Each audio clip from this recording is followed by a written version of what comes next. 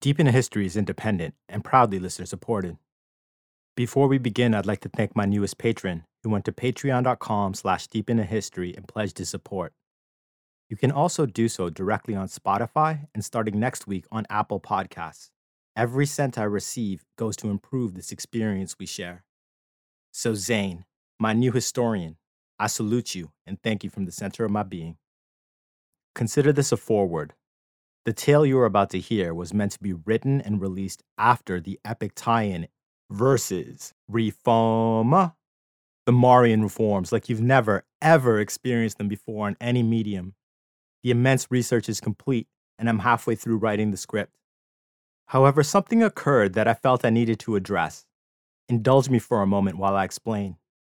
It was brought to my attention by some of you that comments were made about Deep into History on a live stream of, quote, very prominent conservative and libertarian YouTubers. I was asked to respond to them directly on social media. I won't, for to do so is to join the human centipede that is online drama. I've witnessed time and again that even with the most noble of intentions, a response to nonsense only leads to more blather, that they use to trick their audience into thinking that there is actual animosity. And more importantly, that their worldview has any validity, when in fact it has no substance at all. Otherwise, they would not require said responses to amplify their voice.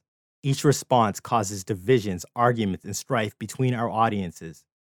It is a quick and easy way for a show that hasn't evolved to gain online clout.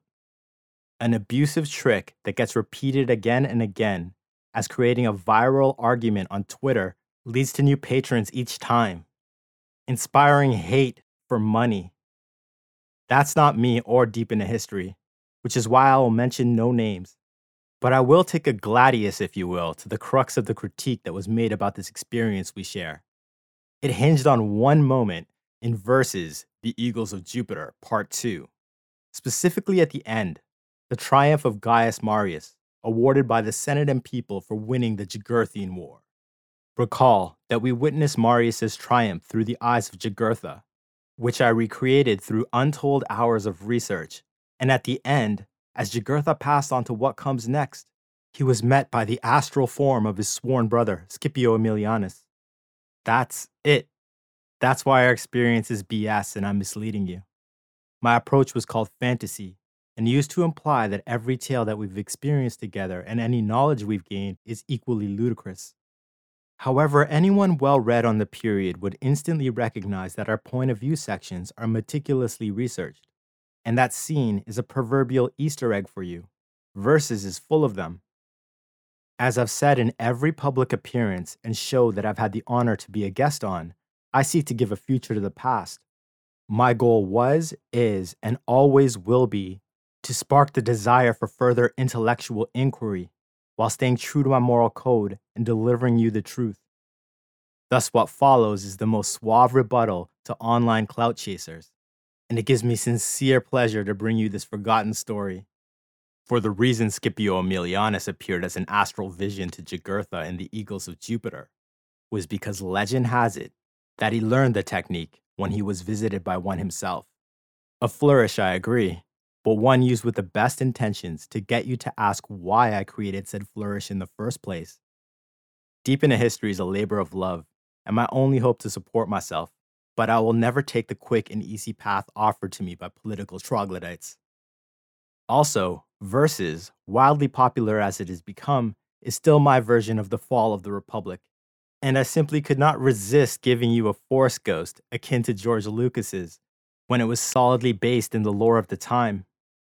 In addition, our tale to be will serve to weave Revenge of the Ice Queen, Titus Pullo, and Lucius Varenus, and the interlude, Idus Martiae, flawlessly into past and future releases of Versus, the saga of how the Republic fell to the Empire.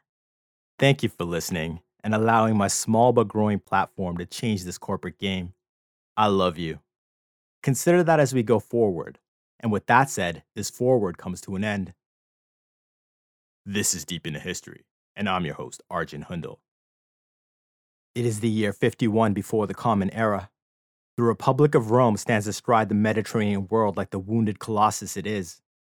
Just 2 years before was the time of the Triumvirate, until Marcus Licinius Crassus, one of the three rulers of their world and by far the richest, sought the one thing that money could not buy: virtus.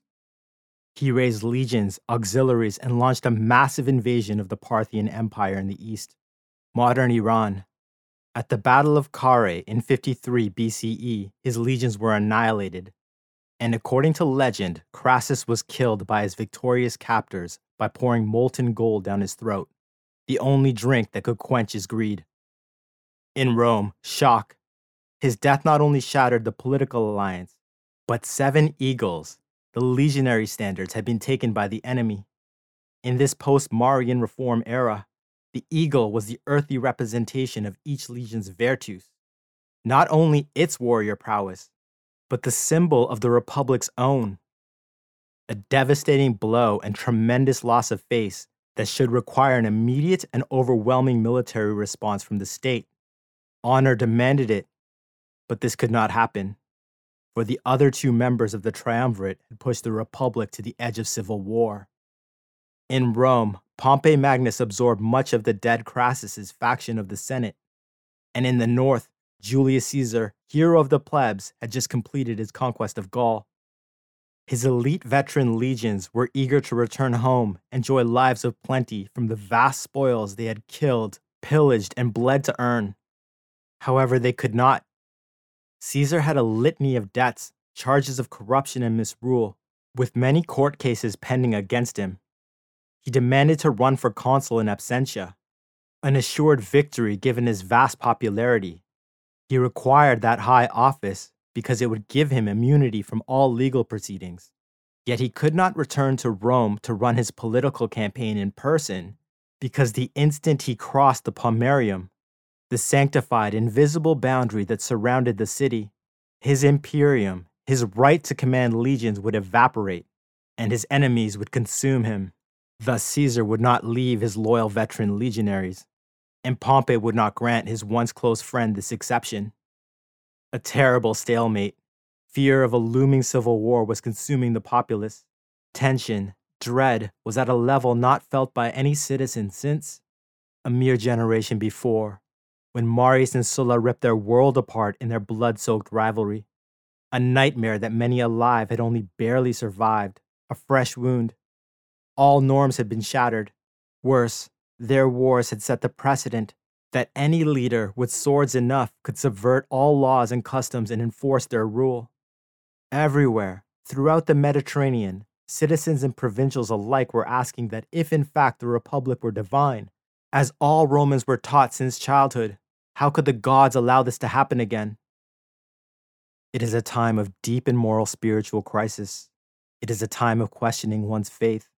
It is the edge of chaos, where the people no longer knew their place in Rome, the Republic, the world, or indeed the universe. Enter Senator Marcus Tullius Cicero, who had risen from his rural equestrian roots to become a giant in the power structure of Rome through sheer skill, oratory, and knowledge, and led his own small but powerful faction of the Senate. In fact, when Caesar, Pompey, and Crassus had first agreed to form their alliance, they had offered him the chance to join them and become the 4th ruler of Rome. But he had refused, for he believed that their style of government would lead to the destruction of the Republic. His decision not to join had given him the freedom to be their critic in the Senate, and caused many instances where he felt his words had drawn the wrath of the 3. Thus, whenever he delivered a particularly devastating critique, he would wisely take an extended vacation to Greece, so as not to be on hand if the supporters of the triumvirate decided to kill him, in hope of gaining the favor of their oligarch. During these self-imposed exiles in Greece, Cicero had at times weeks, sometimes months, to debate, learn, and sharpen his knowledge in areas like rhetoric, philosophy, and religion. Particularly when in Athens, he found the Greeks' more spiritual way of looking at the world and the gods a contrast to the more utilitarian Roman way. He combined their ideas with all he knew and formed his own way of thinking. More, he sought to use and apply Greek thought and philosophy to the current political situation in Rome. Desperate to try to make the powerful, those who would definitely read his writings first, see that there was a way back, a way to restore the Republic. If only he could make them see that the only way for their deeds to echo through eternity was not the acquisition of power itself, but how nobly they came by it, and how justly they used their power before gracefully returning it to the people. As so many heroes of Rome who had been given the ultimate power of dictator had in the past. And he had to achieve this by using an example that would be relevant to this generation, not someone from ancient history. How? How at once to show the powerful the folly of their materialism, and at the same time restore the spiritual faith of the plebs so that they could once again have a reason to believe in the divinity of their republic. For he believed with every fiber of his being that the qualities that made Rome divine came from its institutions and societal adherence to mos maiorum, the way of the ancestors. He had to make them see. Then it came to him, a half-forgotten story he had once heard, a story that sounded like a myth in the retelling, but it could work. It was about a celestial vision experienced by one that was universally held as the very paragon of virtus, the legendary Scipio Aemilianus, who had passed on to what comes next decades before. His death at the relatively young age of 54 was still seen by many as the reason Marius and Sulla were able to rip their world apart. They believed that his presence alone would have made the rivalry impossible. Thus, as his final chapter in his nearly finished work, De Republica, which translates to On the Commonwealth, or in plebeian slang, this public thing of ours, he combined all he had come to believe about a person's place in the universe and married it to the story. Keep all this in mind as the context for the epic spiritual quest we are about to embark upon soon. Scipio Aemilianus's presence has been felt throughout all of verses, and we have come to know him well. But take a moment and just dream with me so we can refresh our knowledge and fill in some blanks that led to the moment where he experienced his dream. So, born in the year 185 before the Common Era, the second son of the noble Lucius Aemilius Paulus, he was favored by his father above all his brothers and nephews because he had an ability to win the love of anyone, be they noble, equestrian, pleb, or slave, since childhood. At age 17, he served in his father's legions during the Third Macedonian War. Even so young, he proved an exceptional warrior and leader of men. At Pydna in 168, the battle that won the war, and where it is widely considered to have definitively proven the supremacy of the Roman legion over the Macedonian phalanx. However, hours after the titanic battle, the victorious consul Paulus found to his horror that his favorite son was missing in action. The ancient historian Plutarch writes, "The whole army learned of the distress and anguish of their general, and springing up from their suppers ran about with torches, many to the tent of Aemilius, and many in front of the ramparts, searching among the numerous dead bodies. Dejection reigned in the camp, and the plain was filled with cries of men calling out his name, for from the very outset he had been admired by everybody, since beyond any other one of his family, he had a nature adapted for leadership in war and public service. Well, then, when it was already late and he was almost despaired of, he came in from the pursuit with 2 or 3 comrades, covered with the blood of the enemies he had slain. Though the consul's second son had no rank, serving as an ordinary legionary, he was hailed as the greatest warrior of his legion. And for leading a brilliant and victorious campaign, his father received the ultimate honor, the title Macedonicus, for breaking international Macedonian power forever, though the conquest was not complete. Even while the Third Macedonia was raging, on the other side of their world, west, the situation in Hispania was on the verge of disaster. These lands, modern Spain, were conquered by the Republic, wrested from Carthaginian control during the Second Punic War. However, the locals would not submit to their new oppressors. These tribes, called Celtiberians, were continually launching ambushes, raids, and were often in full-scale revolt. The legions of Hispania were suffering continual, often embarrassing defeats with ever-mounting casualties. Morale plummeted, because the legionaries had little to gain in terms of spoils of war, especially compared to those gained by their comrades fighting the rich kingdoms of the East. Thus the Senate was having difficulty raising new recruits from the plebs, with many risking disgrace and punishment by making excuses, dodging recruiters, or going away to stay with distant relatives. Coupled with this lack of willing legionaries, Rome was having an extraordinarily hard time recruiting and replacing officers, with newly elected tribunes and even legates refusing to serve in Hispania. With his powerful family connections, the second son of Lucius Aemilius Paulus Macedonicus could have entered the cursus honorum and served as a military tribune in a plum assignment. Instead, the 18-year-old entered the Senate while it was in session, full, and in respect to his father and the virtues he had already earned on the battlefield, he was allowed to address the assembly. He asked that they appoint him military tribune, or even legate if no Roman would fill that role, and dispatch him to Hispania immediately. The Senate was shocked, and the second son was told that they would consult on the matter and give him their answer soon. They did, and after the Senate adjourned, they went home and told their families and friends. And soon all of Rome was talking about this young optimate warrior who could have any station he wanted, but had chosen the hardship that everyone was seeking to avoid. And because of this, the young men of the Republic, from plebs to nobles, felt shame for refusing to serve in Hispania. And those that did not were made to feel shame by their friends and family. The Republic's manpower crisis for Hispania solved seemingly overnight. At their next session, the Senate begged him to run for military tribune in the fast-approaching election, which he easily won, and went to serve in Hispania in a vast convoy of troop ships, bursting with new recruits wishing to prove their virtues. The campaign was vicious and violent in the extreme, total war to pacify the fledgling province. The newly minted tribune would in a single year become the lethal right hand of his commander, advising him, winning the mural crown for being the first man battling atop the walls of a besieged settlement, and in a feat out of the age of heroes, winning the rare spolia opima, when he stripped the chieftain he slew in single combat of his armor and colossal battle axe, a duel we experienced in Verses, the Eagles of Jupiter. Covering himself in glory in the eyes of his people, and to the honor-obsessed Celtiberians, becoming the Roman champion. The next year, the Third Punic War erupted after years of cries in the Senate from Cato the Elder, who ended every session with the phrase, "Carthage must be destroyed," which bore fruit with the Roman invasion of Africa. Carthage, a shell of its former self after the defeat of Hannibal during the Second Punic War, was putting up a tremendous fight, and the legions were hard-pressed. Scipio, still a tribune at this time, served with distinction, winning more honors and awards, and came to the attention of the royal court in Numidia when its ancient king Massinissa discovered that he was a first cousin of the Scipii, who he considered family. He wished to meet the young warrior and invited him to stay at the royal court for a time.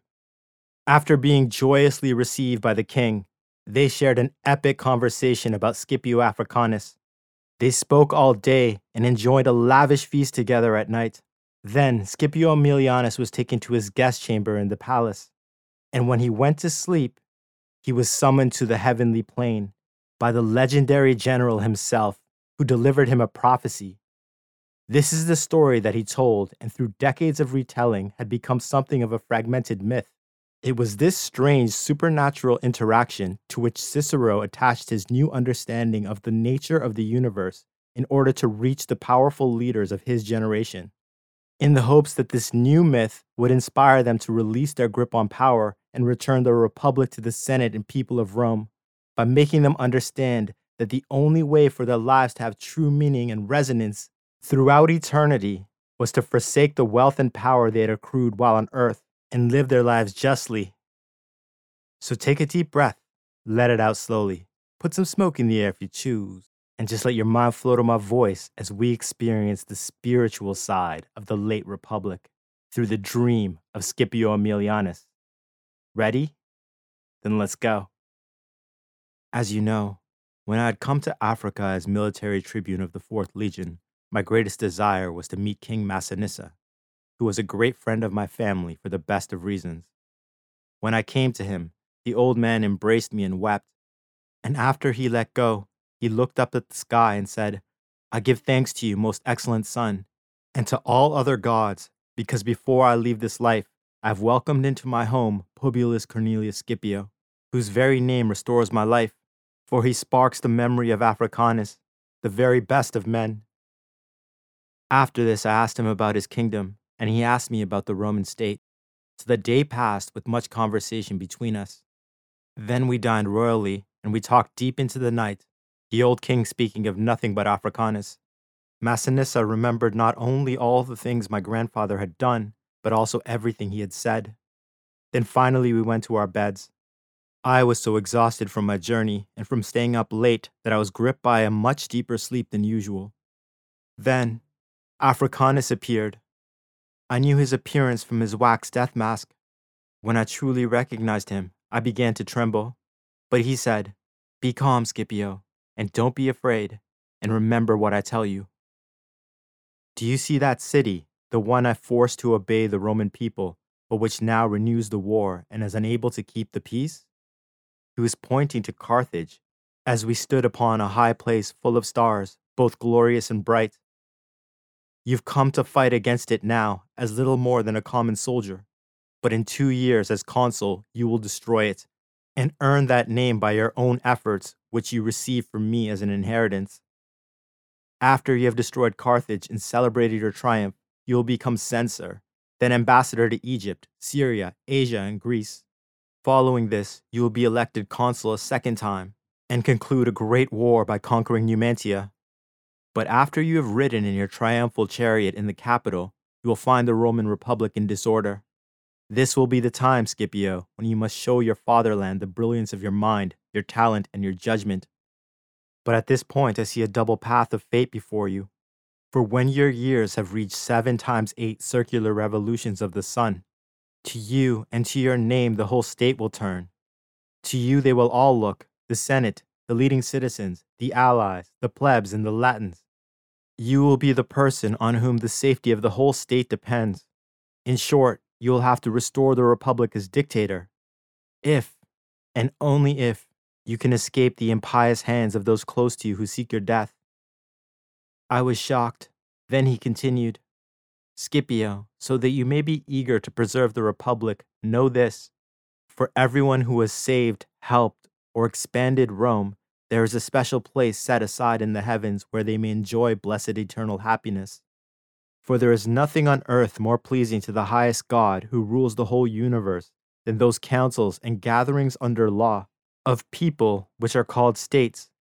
The rulers and preservers of these have set out from here, and to here they return. At this point, even though I was afraid not so much of death as I was by treachery of those close to me, I asked them whether he and my father Paulus were actually alive, along with those we think of as dead. Yes, indeed, he said. These people are alive and have escaped from the chains of their bodies as if from a prison. For this thing you call life is in fact death. He pointed into the distance and said, Don't you see your father Paulus approaching you now? I looked. I did see him.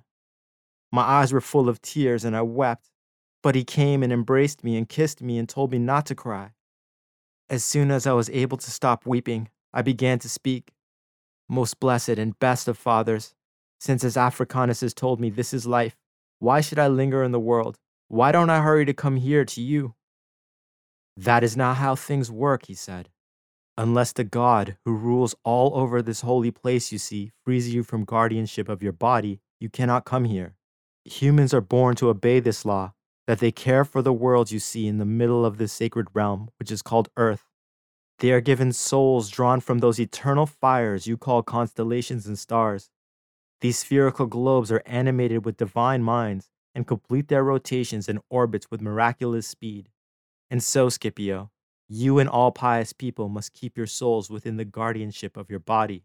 You must not depart from your body without the permission of the one who gave you your soul. You cannot be seen abandoning the earthly duty assigned to you by God. But like your grandfather here, and like me, the one who gave you life, you should cultivate justice and piety. This is of great importance in relation to your parents and family, but most of all to your country. That is the way to come to these heavens, and to this gathering of those who have lived here, and been freed from their bodies, so that they inhabit the place you see, which you, as you have learned from the Greeks, call the Milky Way. As I looked at everything about me, it seemed marvelous and wonderful. There were stars we never see, and their size was such as we never suspected. The smallest one, which was farthest from the heavens, was closest to the earth, and shone with a borrowed light. The globes of the stars easily surpassed the size of the earth, while the earth itself seemed small to me now, so that I was ashamed of our republic that was little more than a point on it. As I continued to look down, Africanus asked me, "How long will your mind be fixed on the ground? Don't you see this sacred place to which you have come? Everything you see here is connected in 9 circles, or rather spheres. One of them, the highest, is the celestial sphere, which embraces all the rest. The supreme God himself protects and sets limits on the others. In this celestial sphere, the eternal courses of the fixed stars revolve. Inside this are 7 spheres which revolve in the opposite direction, contrary to the motion of the heavens. The first of these spheres is that of Saturn, as it is called by those in your world. Next is the shining light of Jupiter, bringing health and safety to the human race. Then there is the red and hateful sphere, which you ascribe to Mars. Placed near the center is the sun, the leader, ruler, and guide of all the other stars, the mind and organizing force of the universe, so large that it illuminates and fills everything with its light. Finally, there are the orbits of Venus and of Mercury, following like attendants. Lowest of all, the moon in its orbit turns, shining by the rays of the sun. Below that there is nothing, save that which is mortal and transitory, except the souls given to the human race by the gods. Above the moon are all things eternal. The 9th sphere, in the center of all, is the earth, which is fixed and does not move. It is the place to which all weights fall by their own will. I was overwhelmed and stared at all of it until I finally recovered my wits and asked, "What is that sound so strong and sweet that fills my ears?" "That sound," he said, "arises from the action and motion of the spheres themselves. It is joined together in uneven intervals, but nonetheless divided according to proportion. By blending together high notes with low, a melodious music is created. One song, one verse. The movement of the heavenly spheres cannot be silent. The lowest sphere naturally makes a deep sound, while the farthest away makes a high sound. That is the highest sphere, bearing the stars of heaven, which turns very rapidly, makes a high and lively sound. The movement of the lowest sphere, that of the moon, causes a deep sound. The 9th sphere, the earth, is silent and does not move, embracing as it does the center of the universe. But the other 8 orbits of the spheres, with Venus and Mercury having the same pitch, make 7 sounds distinct in their intervals, a key number to almost all things that exist. Learned men who have imitated the sound with stringed instruments and voices have opened themselves for a return to this place, just as others with outstanding minds have cultivated divine studies in human life. The ears of humanity are filled with this sound all the time. None of your other senses is more dulled. The same thing has happened in the place where the Nile plunges down from the mountains. The people who live there have become completely deaf because of the loudness of the sound. Likewise, the music of the entire universe rotating rapidly is so loud that humans cannot hear it, just as you cannot stare directly at the sun because your sense of sight is overcome by the intensity of its rays. Although I marveled at these heavenly things, I kept turning my eyes back to the earth. Then Africanus said, "I realize you are still focused on the dwelling and home of humanity. But if you were to realize that it is truly as small as it seems to you, you would turn your sight to heavenly things and scorn human affairs. What kind of praise from the mouths of men, or what kind of glory can you achieve in that place that is worthwhile? You can see that humans inhabit only small, narrow parts of the earth and are scattered about in these, separated by vast wastelands. The inhabitants of your world are so cut off from each other that nothing is able to pass from one group to another. Some live on the same latitude as you, but others below you, and some on the opposite side of the globe. You can certainly not expect to gain fame among them. You can see that the earth is bound and girded as if by zones, of which 2 most distant from each other lie beneath opposite poles of the sky and are frozen stiff by cold. The central zone of the earth is the largest, and parched by the heat of the sun. Only 2 zones of your world are habitable, with the southern one, whose inhabitants have their feet opposite from you, completely cut off from your zone. And there, if you look, you will only see a small part of the northern zone belongs to you. The whole land you inhabit is like a little island, narrow from north to south, and only somewhat wider east to west. It is surrounded by a sea called the Atlantic or Great Sea or Ocean. But in spite of whatever grand name is used, it is really quite small. And you surely don't believe that your fame or that of anyone among you could be so great as to pass from the lands you know and inhabit to climb the Caucasus Mountains, which you see down there, or to swim across the Ganges River over there. No one in the far eastern lands, or the remote west, or the northern or southern regions will ever so much as hear your name. And if you take those people out of consideration, you will see how tiny is the land across which you hope to spread your glory. Even among those who do know us, how long will your memory last? Assume for a moment that the children of future generations will indeed want to pass on to their descendants stories praising us that they heard from their fathers. The floods and fires that destroy the earth at regular intervals will inevitably come and wipe out any hope we might have that our glory will last very long, let alone be eternal. But indeed, why do you care that future generations remember you? After all, no one in the past ever spoke about you, and they were more numerous than us and better men. We should also keep in mind that even among those who are able to hear about us, no one will remember us for more than a year. People commonly measure the passage of a year by the sun, that is, by the cycle of a single star. But a year is in fact measured by the time it takes for all the stars in the heavens to return to the place from which they began. And how many human generations that would take, I would scarcely dare to guess. Once long ago, it seemed to those living on earth as if the sun had failed and its light extinguished. Just at that moment, the spirit of Romulus ascended into the sacred place. When the sun reaches that same place again, at the same time, then you will know that the stars have returned to their place of origin and that a year has truly passed. So far, not even a 20th of that time has passed. And so, even if you despair of returning someday to this place, in which all things exist for great and eminent men, what is human glory really worth? After all, it scarcely lasts for even a fraction of a single year. So gaze upward, if you will, and contemplate this dwelling place and eternal home. Pay no attention to what common men might say about you, and place none of your hopes in human rewards. Let virtue herself, by her own allurements, draw you to true honor. Let other people worry over what they say about you. They will say it in any case. All their words are contained in that narrow bit of earth you see below you, and none of them will last forever. Whatever they say is lost when they die, and their words are forgotten by generations yet to come.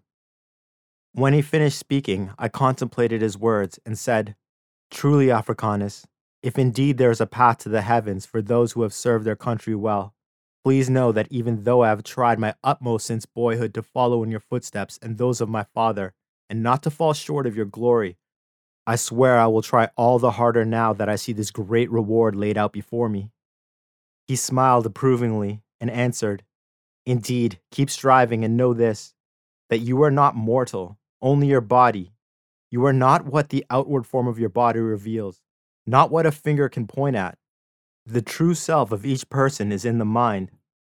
Know, therefore, that you are a god, for a god is someone who moves, who feels, who remembers, who looks to the future, who rules over and guides and directs the body he is master of, just as that supreme God directs the universe. And just as the eternal God controls the universe, which is partly mortal, so too your eternal spirit directs your fragile body. That which is always in motion is eternal, but that which causes motion in something else, and is itself moved by external force, when that motion stops, it must by necessity cease to live. Therefore, only what moves itself, because it never deserts itself, never ceases to move. This, then, is the source and beginning of movement for all things that move. There is no origin of a first principle, since a first principle is what all arises from, and so it cannot have originated from anything else. If it arose from something else, it couldn't be called a first principle. If it never starts, then it also never stops. For if the first principle were destroyed, it could not be born again from anything else, nor could it ever create anything from itself, since it is necessary that everything arises from a first principle. Therefore, the beginning of motion comes from that which is moved by itself. It cannot be born or die, for otherwise all the heavens and all of nature would stop by necessity, with no force able to move them from the start. And since it is clear that what moves itself is eternal, who can deny that the soul has such a nature? Whatever is moved by an external force is inanimate, but whatever is animate is moved by its own internal motion. That is the unique nature and power of the soul. And so, if it is the one thing of all that moves itself, the nature of the soul is certainly eternal. So use your soul for the best of deeds, and the greatest deeds of all are done in service to your country. The soul aroused and excited by such deeds will fly more swiftly to this place, its dwelling and home. And it will fly here fastest if, while still entrapped in its body, it has ventured far and contemplated what lies beyond itself to detach itself from the body as much as possible. Indeed, the souls of those who have given themselves to the pleasures of the body and have become addicted to those pleasures, to become ruled by such passions and pleasures, have broken the laws of gods and men. When they die, their souls circle the earth, suffering many ages of torment before they return to this place. Then Africanus put his hand on my shoulder and looked into my eyes and vanished, and I awoke from my sleep. So ends Senator Marcus Tullius Cicero's dream of Scipio. See how he blends Greek and Roman thought on nature, philosophy, science, and religion to define one's place in the universe, and weaves it into the story of this hero of the Republic.